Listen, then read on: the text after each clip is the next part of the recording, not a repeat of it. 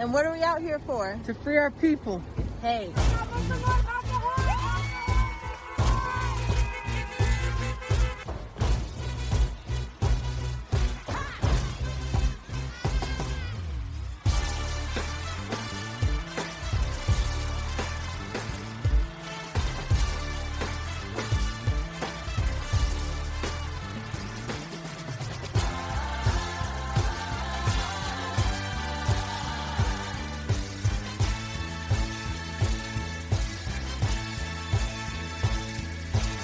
They need the same freedom and autonomy and control of their body that we have.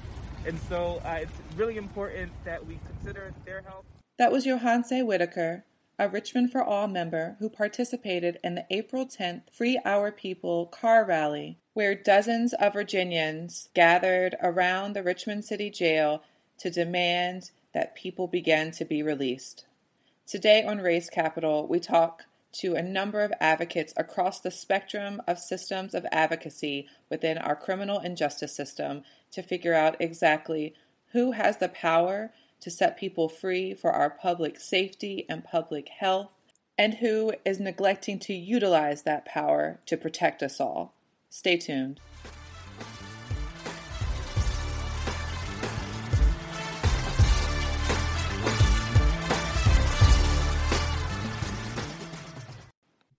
Today on Race Capital, we have Sally Hudson from the 57th District of Virginia. Thank you so much for being here, Delegate Hudson.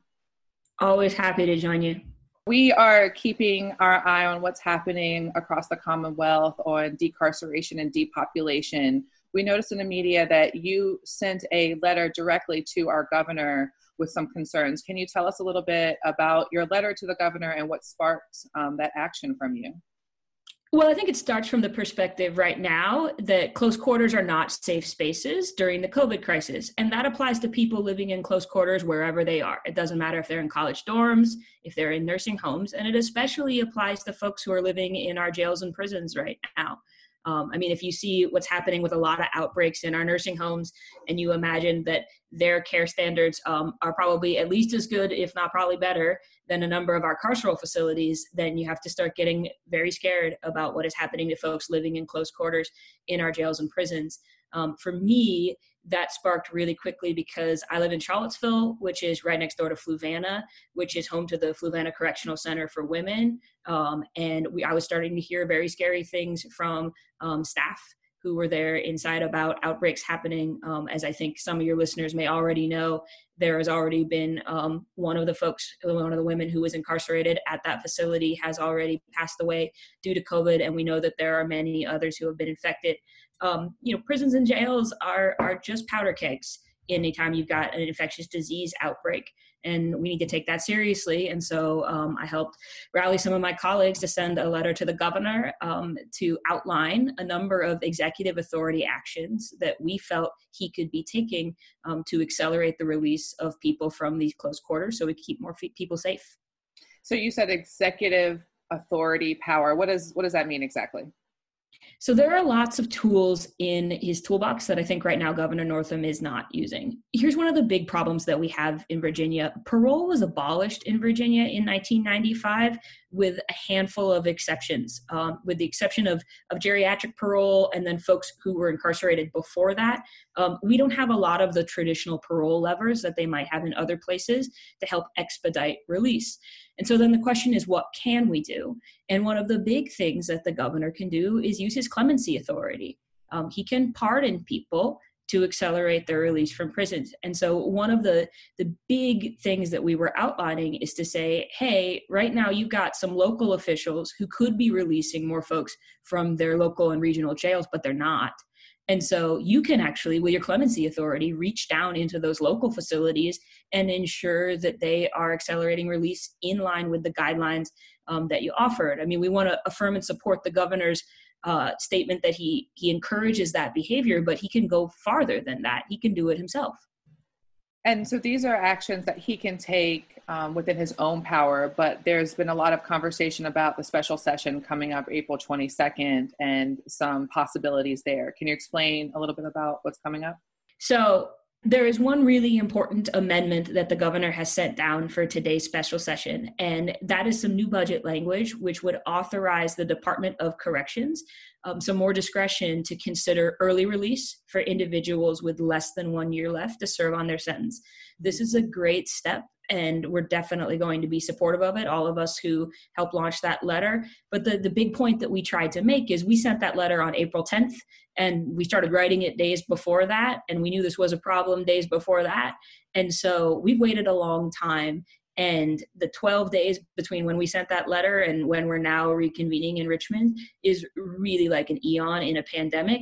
In a pandemic, time is so valuable, and we would have liked to see all of our officials in the criminal legal system all across the Commonwealth using every tool that they have as quickly as possible. So hoping that that amendment passes and goes forward, does that mean that then people will start to be released? What would have to happen after that for people to feel like this is a answer to their call?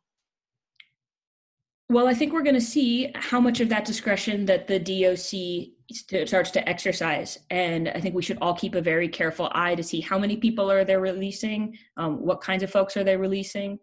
I think that they should be using that authority very broadly to start by saving lives and use a lot of the discretion that they have and all of their networks to make sure that we release folks who are in a position to safely reenter and have the support services that they need.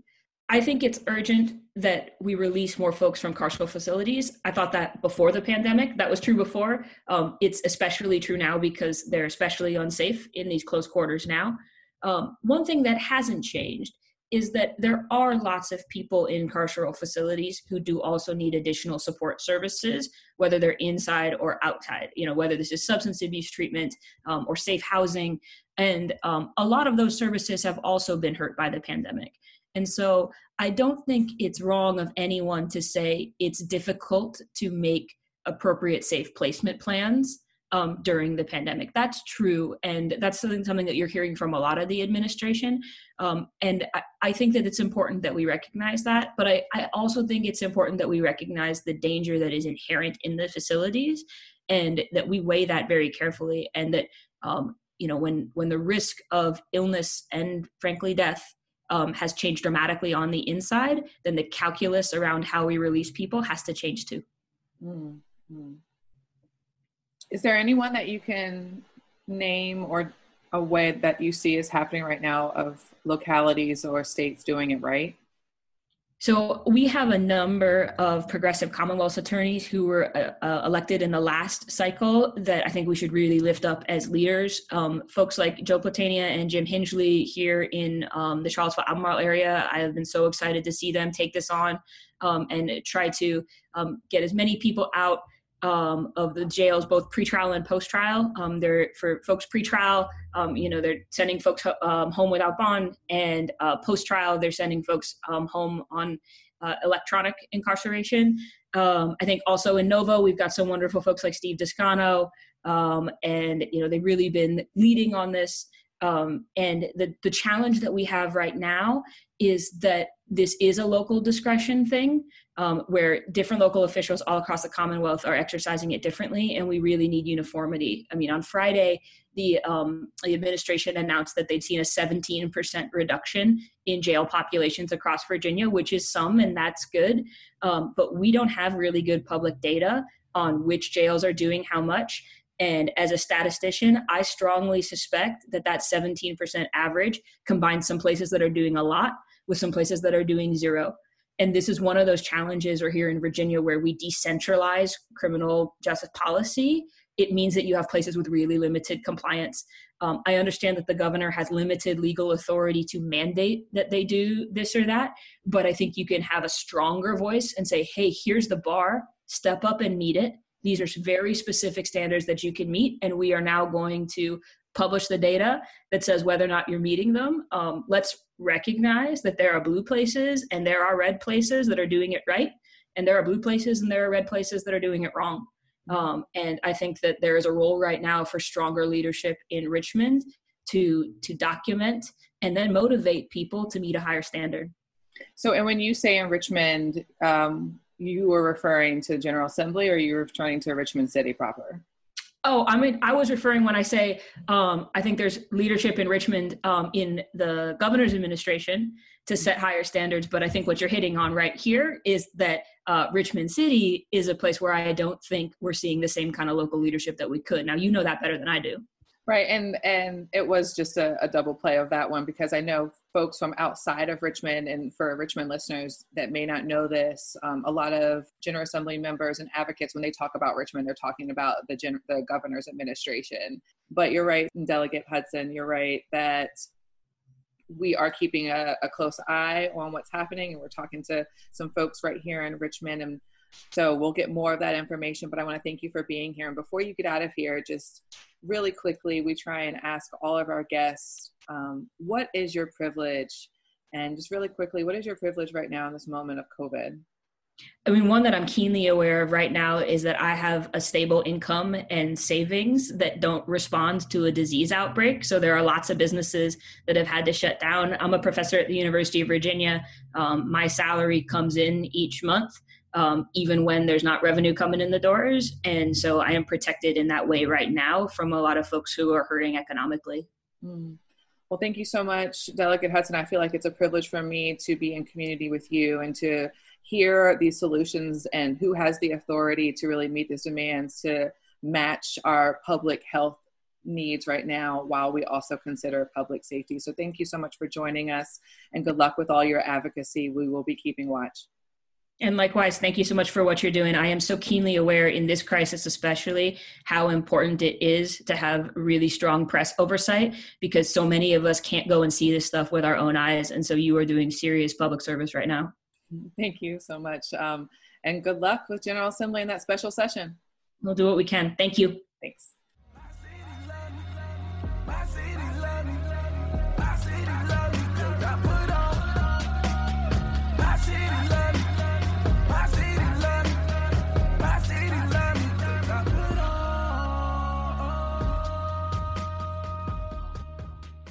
And next up on Race Capital today, we are welcoming Kim Rolla with the Legal Aid Justice Center. Thank you so much for being here, Kim. Thanks for having me, Chelsea. I have been following what you all have been doing out in the public eye and seen in the media that you are jumping right in to the COVID work. But first, do you mind telling our listeners a little bit about Legal Aid Justice Center? The Legal Aid Justice Center is a legal aid organization. We provide free civil legal services for low-income folks in Central Virginia. And your specific role is in that support and advocacy. I'm an attorney with the organization. I'm also currently the interim director of the Civil Rights and Racial Justice Program. So tell us a little bit about what you all are focused on right now in this COVID time. My program focuses on the criminal legal system.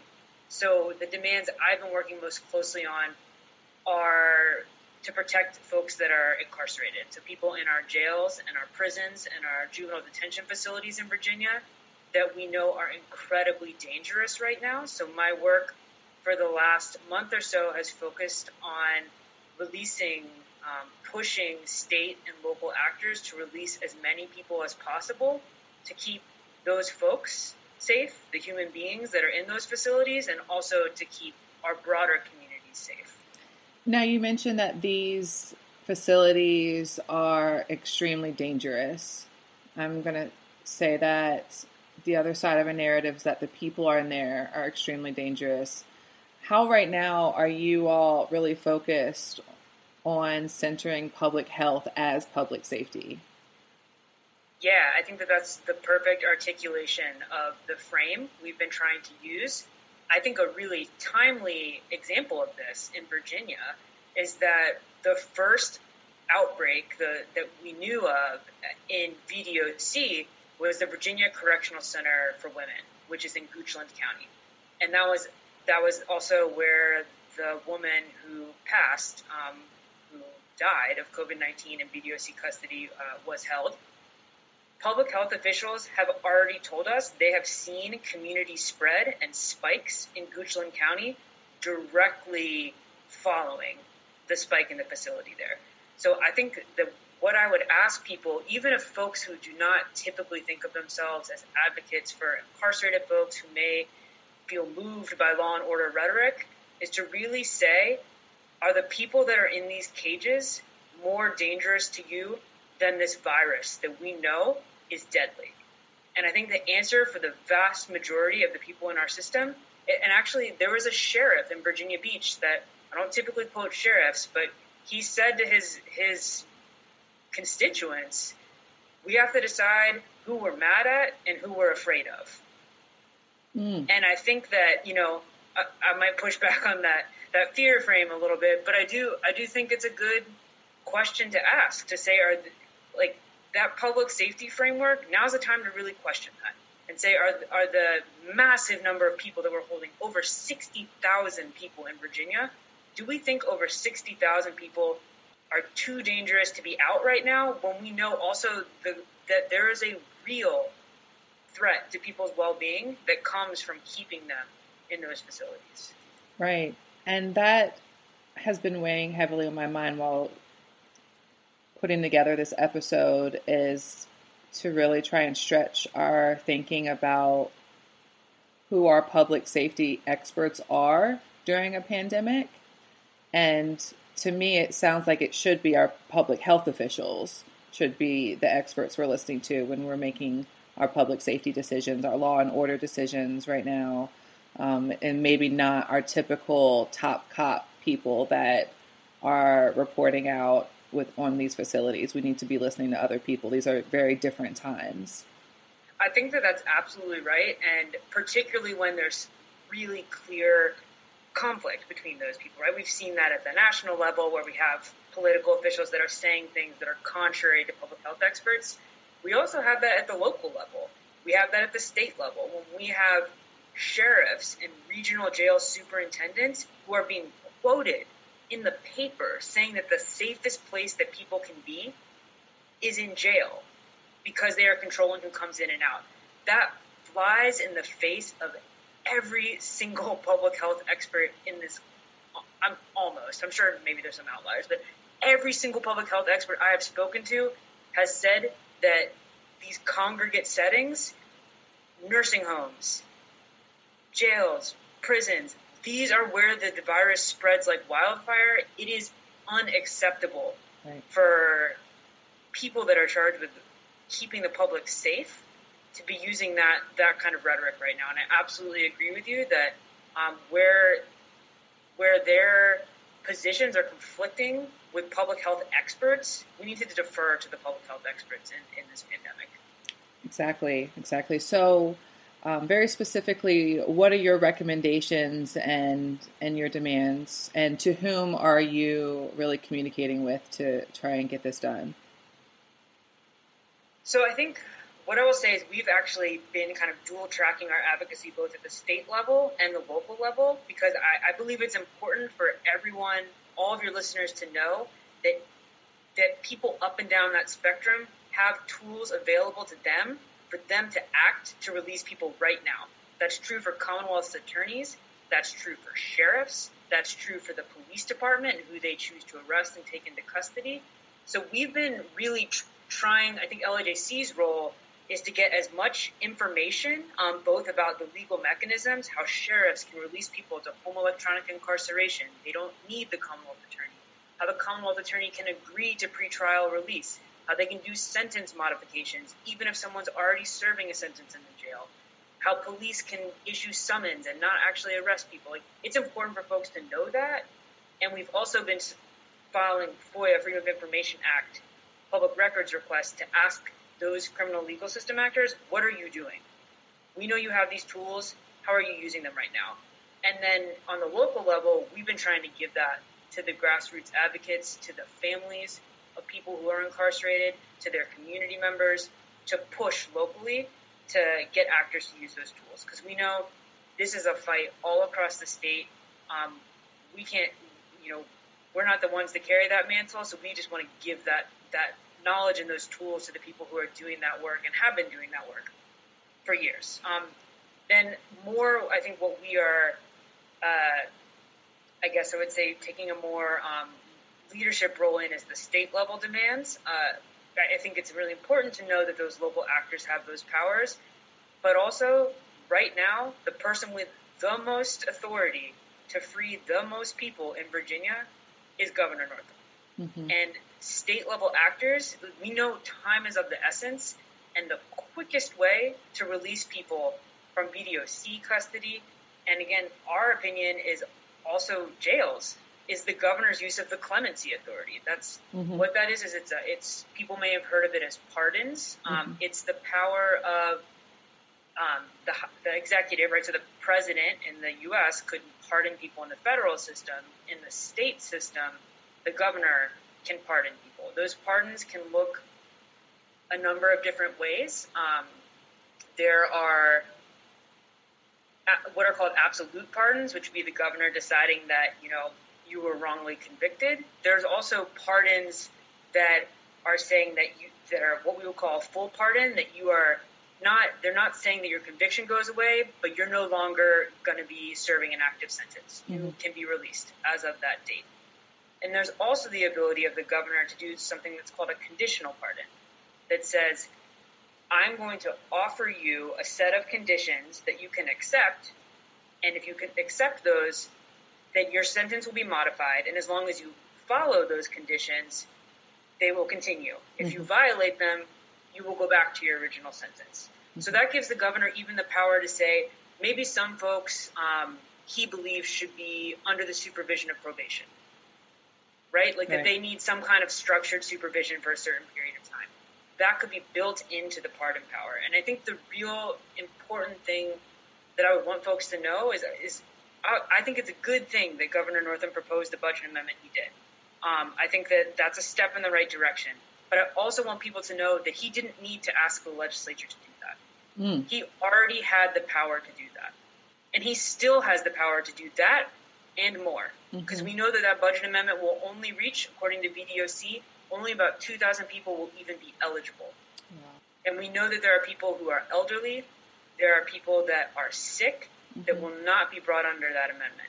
And the governor has the power right now, with the stroke of a pen, to either give those people a full pardon, or if he believes it's appropriate, a conditional pardon, and protect their lives. I mean, that's what we're talking about here. Right.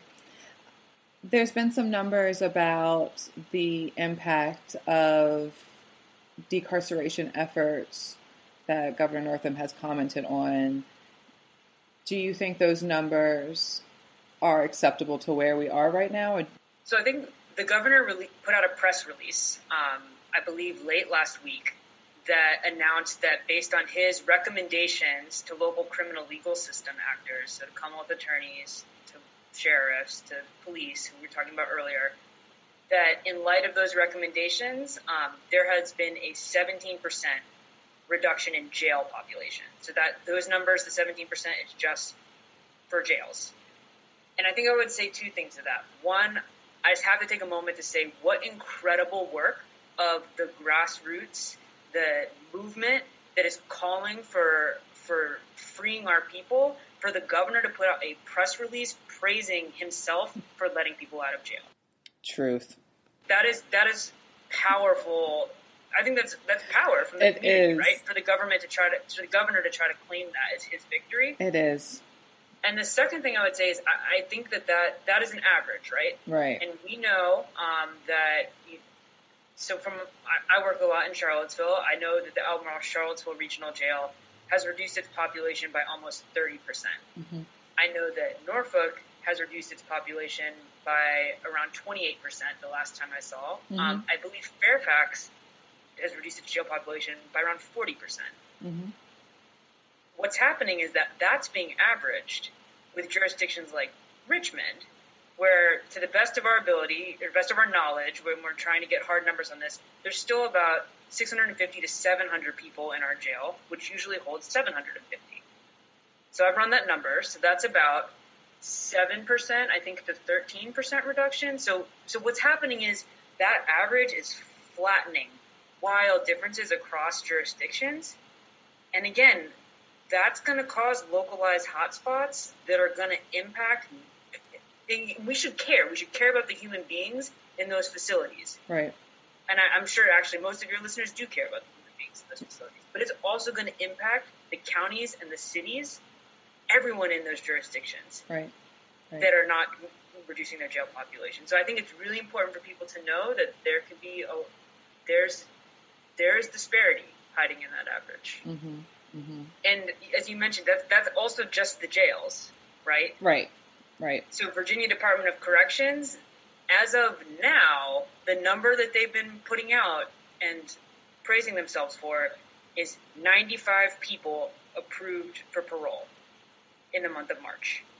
That is indeed I think it's 150-ish% increase from the usual approval rate, Mm-hmm. but it's still a very small number of people. And I think the Virginia Department of Corrections holds slightly less than 30,000 people. Wow. So that is a very, and obviously, again, the proposed budget amendment, that is an important step. Right. But we are not seeing a 17% decrease even in VDOC. They're nowhere near that. Right, right. This has been incredibly informative, Kim. Thank you so much. Really quickly, what is your privilege during all of this within COVID? So I'm privileged to, have steady income. Some of my household members have lost their job, but we're privileged to be stable right now. We're privileged to be home together and only need to leave for basic essentials, once or twice a week. Mm-hmm. And I will say on a more metaphysical level, I think I'm privileged to be in community with people that have me feeling like I still have power right now. I don't feel helpless right now. And I think that's so important, and I'm so grateful for the work that our community has done for years, building the relationships and the infrastructure to be able to respond to an unimaginable crisis with the level of presence and grace and power that people have. I feel really privileged to know all the people that I'm working with right now. Wow. Thank you so much, Kim. And how can people follow you in your work over at LAJC? So Legal Aid Justice Center, as I mentioned, we have a COVID advocacy page on our website that is actually just justice, the number 4, all, ALL.org, /COVID-19-advocacy. And it has the comprehensive platform that I mentioned earlier on housing and homelessness, public benefits, healthcare, any issue that's touching you and your loved ones and your family. I'm sure that there are specific resources and demands on that site. I'm sure there are too, because you all are so present. So thank you again for your work, and we'll see you out there. Appreciate you. Thank you, Chelsea. You are listening to WRIR LP 97.3 FM Richmond Independent Radio with me, Chelsea Higgs Wise, on Race Capital.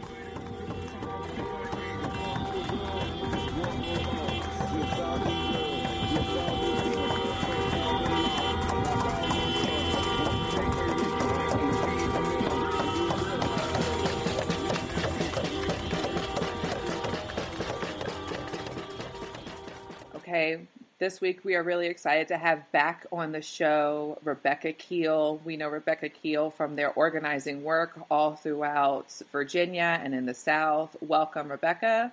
Thanks for having me on. So we have been following along, and to be honest, our Race Capital team has just been incredibly inspired by what's been happening the last couple of Fridays with your action rallies around the Richmond City Justice Center. Can you tell people a little bit, first, before we get there, about your organization that you work with, SONG?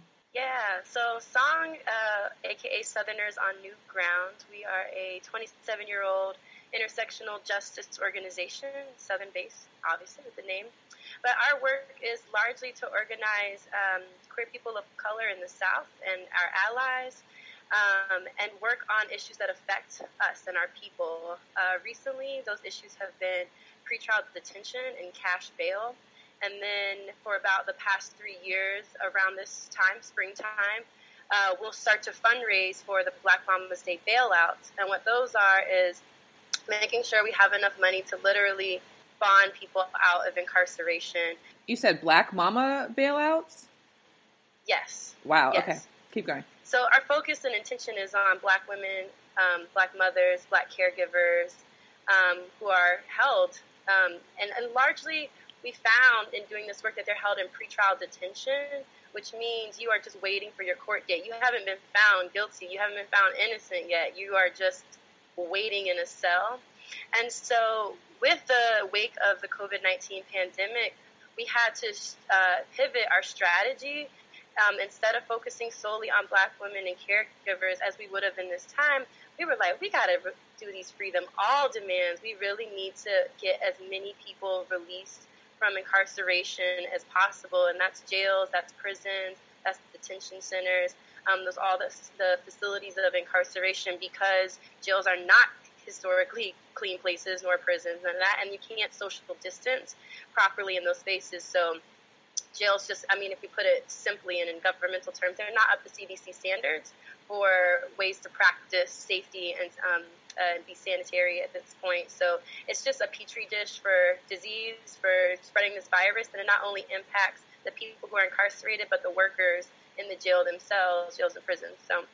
So how did you all come up with the idea of a car rally during COVID? I was really impressed that there could still be this sort of public action, collective action, while still practicing the public health recommendations of social distancing.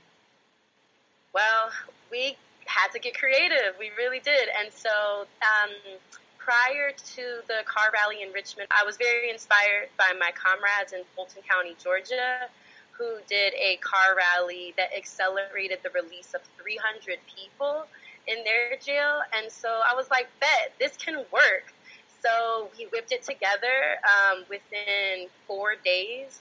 Our first action was on the 10th, I believe. And from that, we decided that, yes, we can demonstrate, we can exercise our right to assembly, our right to free speech, but we can do it safely and in a social distance way and still let people in the Richmond City Jail know that we're out here for them and we care about them, and also put our targets on notice, our targets being the Commonwealth Attorney and the Sheriff, who can exercise their authority for releasing people. They have power here, they have discretion here, and they have not done everything that they can do to release as many people as possible.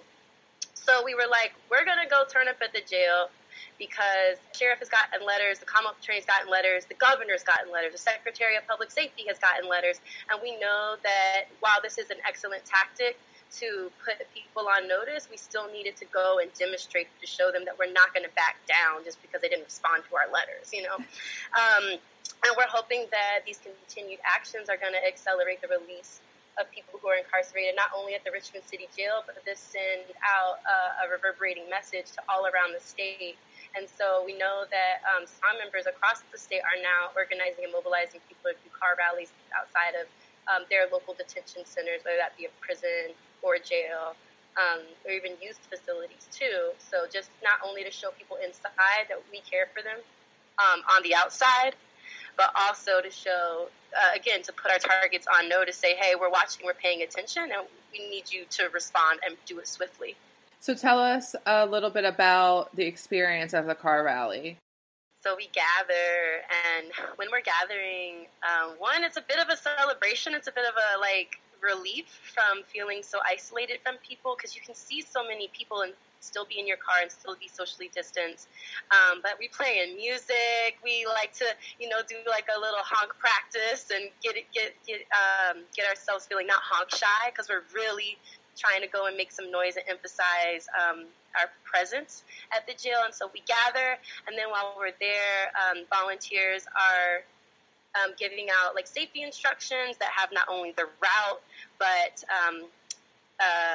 information on considerations for if you have any priors, just ways to be safe in dealing with the police, ways to be safe at a direct action protest. And so we make sure that people have the information when they get there. Then we all take off the way things have gone the past 2 weeks. As we gather from 2 to 2:30, then we take off together to the jail, and then we start doing loops around the median of Oliver Hill Way and Fairfield.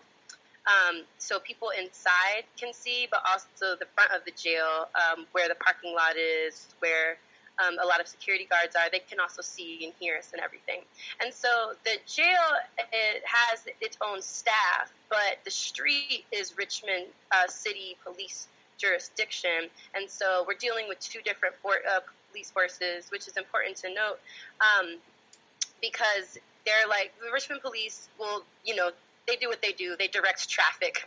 They direct the traffic of the protest. But that's all and well and fine, because the point is not to us to have a stand down with the Richmond City Police, but it's to hold down a presence outside of the jail to, again, put the sheriff on notice, put the Commonwealth Attorney on notice, and everyone else who's watching. The first week we had great success in being in the media and getting widespread coverage. And we're hoping that as these rallies continue, the news coverage will spread. So I'm really grateful, one, for this interview to get the word out there, because we're doing it again this Friday, the 24th. Meet at 615 East Broad Street at 2 o'clock. Deck out your car.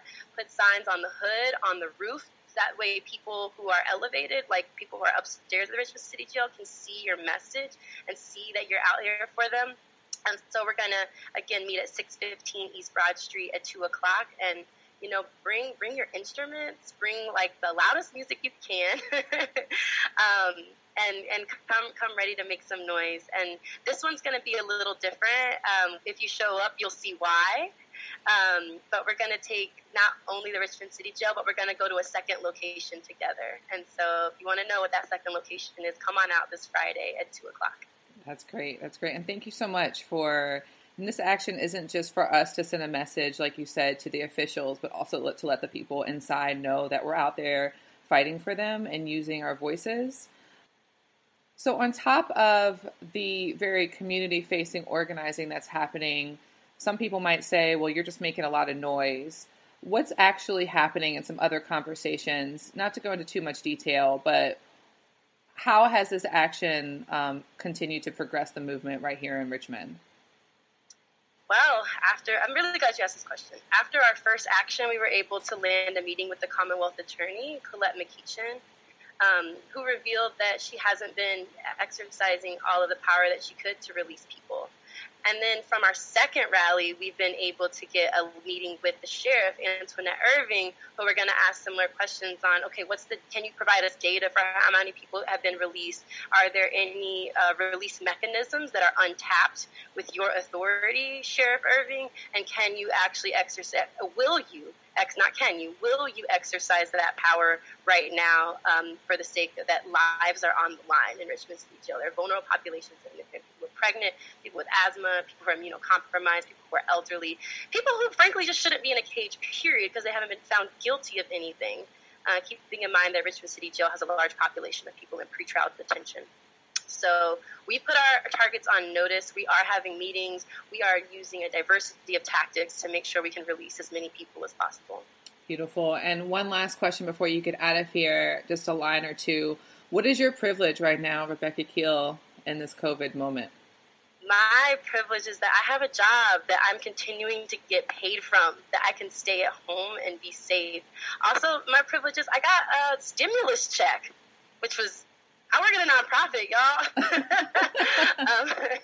And so with that stimulus check that, frankly, I don't need, because I'm still getting paid right now, I have donated half to a comrade who is beginning a farm project in Sussex County to make medicine for Black folks, folks of color, queer and trans people.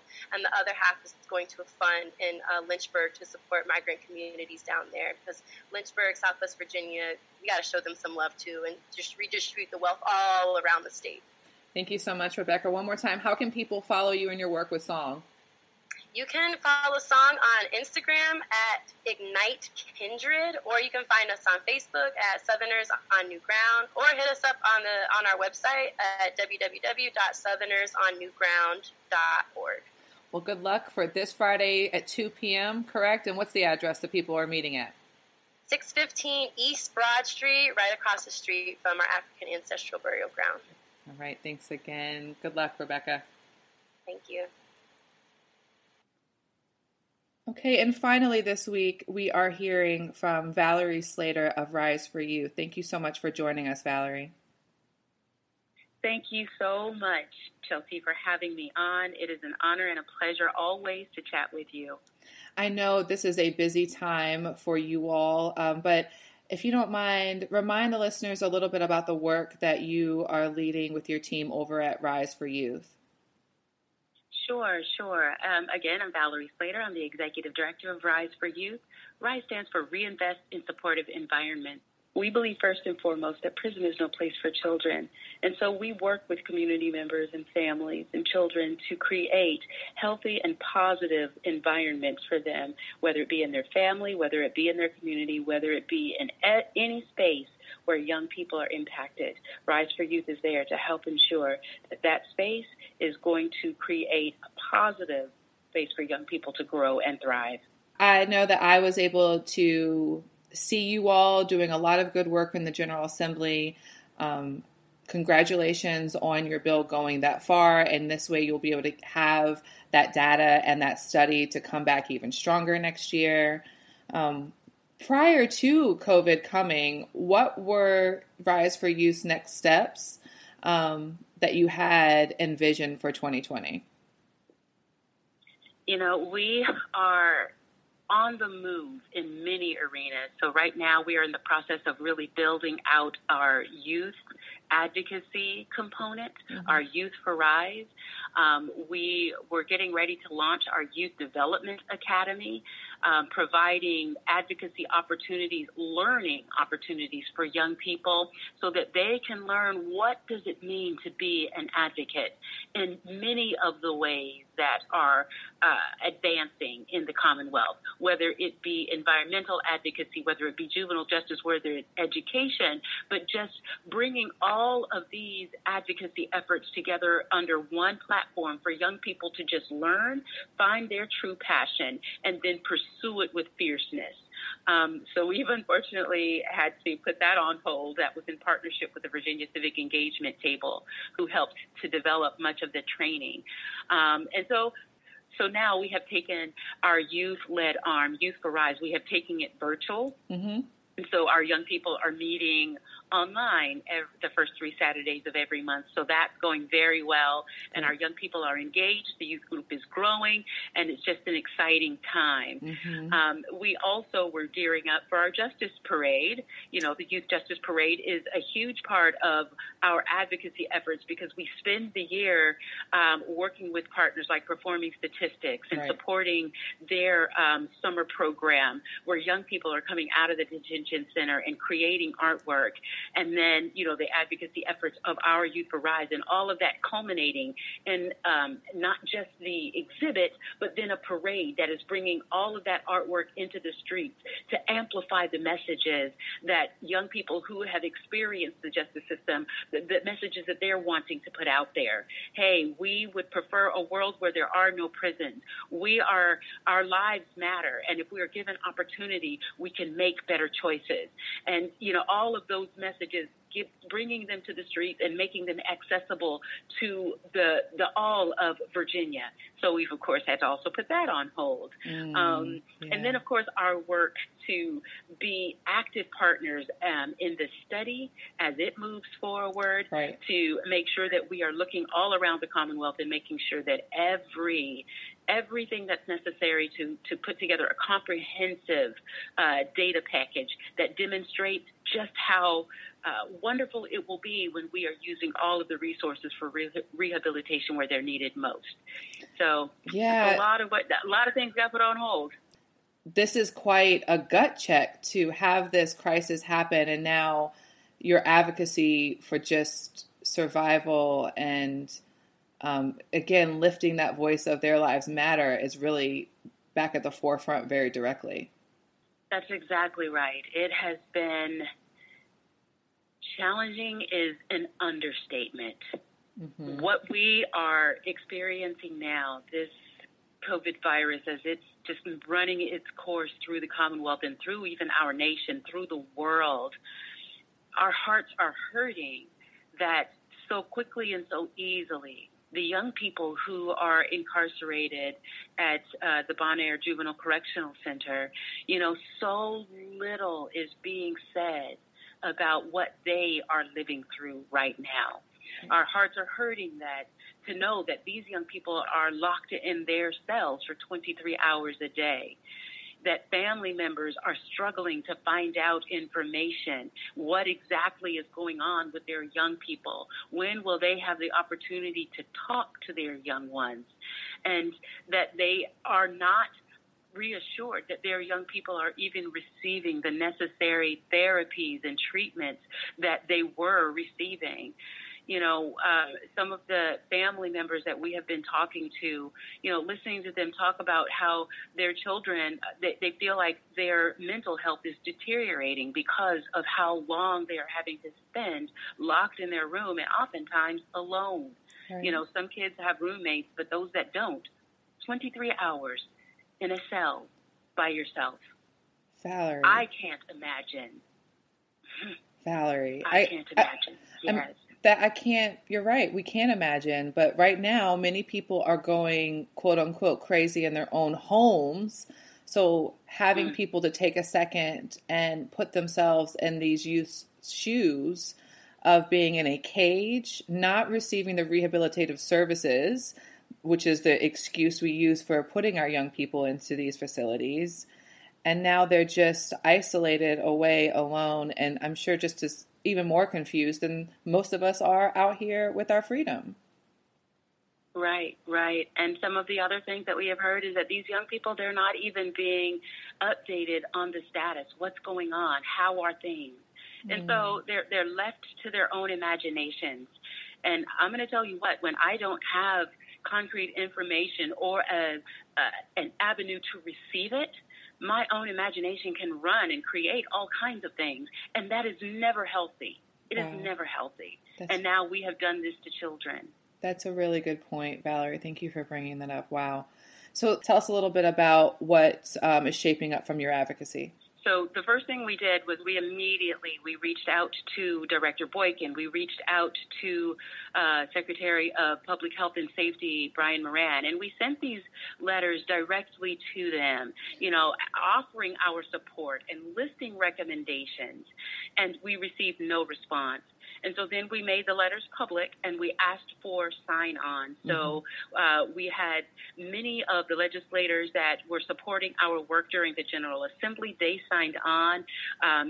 A significant number of Commonwealth attorneys, they, with their own letter, put forward the demands or the recommendations that we had made. And so we have just added layers and layers of support, and we're working even now to allow for community members to voice their support and to put forward those same recommendations that, number one, young people are receiving the opportunity to communicate with family, and they should not have to pay for it. Young people, even today, are still having to pay to talk to their loved ones. They're needing to have money on their books, or they're not able to make calls. That's not okay. Wow. We need for young people to have full access to medical care. We have heard that there have been young folks who have requested to, they've said that they're not feeling well and they have not been tested. The fact that we have not tested every child with an outbreak of 25 young people, that is outrageous. We have heard that they are now going to be testing everyone in some of the prison facilities. You are not using that same level of care when it comes to children. That makes no sense. Right. We must make sure that every one of those young people are safe. You're absolutely right, Valerie. And thank you for really lifting the day-to-day experiences that these youth are living right now. You mentioned Director Boykin. Who is that for the audience? Director Boykin, she is the director of the Department of Juvenile Justice. Okay. And then you also mentioned Secretary Moran. If you could just tell the audience who Secretary Moran is. Yes. The Secretary of Public Health and Safety, that's Brian Moran. It is his department or his secretariat that covers both DJJ, the Department of Juvenile Justice, and DOC, the Department of Corrections. And so he is the direct report for Valerie Boykin. Mm-hmm. And so I'm asking all of our guests today to meet your recommendations to keep the youth safe that you're working with. Who exactly has that authority? It's a both and. Okay.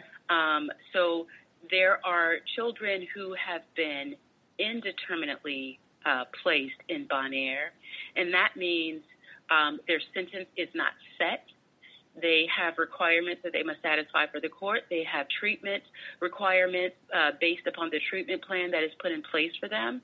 But it is the Department of Juvenile Justice has the authority to transition those children out and into community placement and into homes. Mm-hmm. And then there are determinately sentenced kids. Those are children who have a set amount of time, and it is the judge is the only one, the sentencing judge is the only one that has the authority to amend or change that sentence. Mm-hmm. And so we are asking that the department reach out to Commonwealth attorneys and to judges to let them know when a young person has satisfied requirements sufficient that their case ought to be heard again, and that can happen through what's called a serious offender review. And so we're asking that they are pushing for as many young people as possible who safely can be transitioned out of that facility, that they're doing everything that they can to make that happen. Mm-hmm. And then, of course, so those are two layers, right? We've got the department head, Valerie Boykin, who can make some decisions. We have got judges and Commonwealth attorneys that, in collaboration with the department, can make some choices about who gets to come home. And then there, of course, is the governor, who has the authority to say, kids who are individuals who have satisfied the requirements. So anything that the governor has said as it relates to DOC, those determinately sentenced kids, those kids that have blended sentence. A blended sentence is you've got some time that you owe to the department, and then you have some time that has been slated also for the Department of Corrections. Those kids, those determinately sentenced kids, they could be covered in in the governor's authority to look at and release children or release individuals. Mm-hmm. So we're asking that all three of those layers be applied in this instance for children. Mm-hmm. Everyone that has authority ought to be exerting it to make sure that the most young people as can safely be transitioned, and who also have support in community to make sure that that transition is a healthy one, mm-hmm. they ought to be transitioned out. They should. And I just want to highlight that a great deal of our work right now is to collect the information of community partners who can help with support in community. Mm-hmm. So I just want to ask, if you are a provider in community that does any of the therapies and services that children need, we want your information. We are collecting it and putting it in a place where we are able to say, if a child needs this service, we are able to help with it. If a child needs housing assistance, we are able to help with that. If, children are in need of groceries or any of those things, we are able to help with it. Mm-hmm. And so we're true to our word. We are looking to help create healthy environments for children, supportive environments for children. Mm-hmm. And so we've asked repeatedly of the department, reach out to us, because we are willing to bring all of our collaborative resources to bear, mm-hmm. and to make sure that children get what they need and that they are able to transition out of that facility. Wow. And if people aren't providers, how can they support you all? As I shared, we are helping with groceries and all of those kinds of things. Mm-hmm. And so if anyone would like to donate, please go to our website, riseforyouth.org, and when you click on the donate button and you enter your amount, it gives you the opportunity to leave a note. Mm-hmm. And we're asking that you please put into that note COVID-19 Relief Fund. We have a special designation for funds that come in through that channel, and they will be used to buy groceries, to provide whatever is needed by young people and their families that are transitioning out of facilities. And so, and if you know of a provider, if you know of someone who has space, share what I'm telling you right now. Mm-hmm. Make sure that those folks are aware and they connect with us so that we can put together comprehensive wraparound services for young people coming out of these facilities. That's great. You know, we're also putting together immune booster packs, and it's all healthy foods that you can eat. We are not healthcare providers, and we are not giving medical advice at all, but we know that, you know, fruits and vegetables help to boost immune systems. Right. And we know that a healthy lifestyle that is fed by healthy eating will lead to healthy individuals, and healthy individuals help build healthy communities. Correct. Valerie, thank you so much for the work. You are really doing the systems work of providing support for these children to have their freedom, but to also survive and thrive in a healthy community. Thank you so much. And we're just asking for a sentence of two from all of our guests today and asking, what is your privilege? What is your privilege with all of this going on in COVID right now? My privilege is that I am still working full time. And I'm not financially impacted. I have the luxury of sitting in my own home. Right. And that is privilege. And it is a privilege that I want to see extended to every family of every young person that has been impacted by the juvenile justice system, no matter how slight the touch. I want every one of those families to know what it means to be secure and healthy and safe. And I want it for every family in the Commonwealth. But my heart right now is for those young people whose lives are so drastically impacted by the juvenile justice system and now the COVID-19 virus. Wow. Valerie Slater of Rise for Youth, thank you again for your time. Thank you for all that you and your team are doing. Thank you so much, Chelsea. Be blessed and be safe. After speaking to all of our guests, I'm drawn to remind myself and all of our listeners that every person with authority to meet the demands of the people are democratically elected by the people or appointed by those we elect.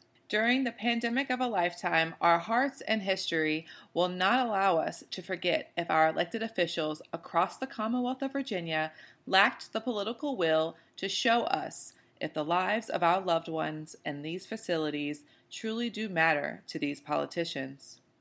Thank you to all of our guests today. We know you won't quit. We know you'll keep fighting, and we want you to know you're not alone. Honk if you hear me. This is Chelsea Higgs Wise. Thank you for caring about our people, and thanks for listening to Race Capital. We'll catch you next week.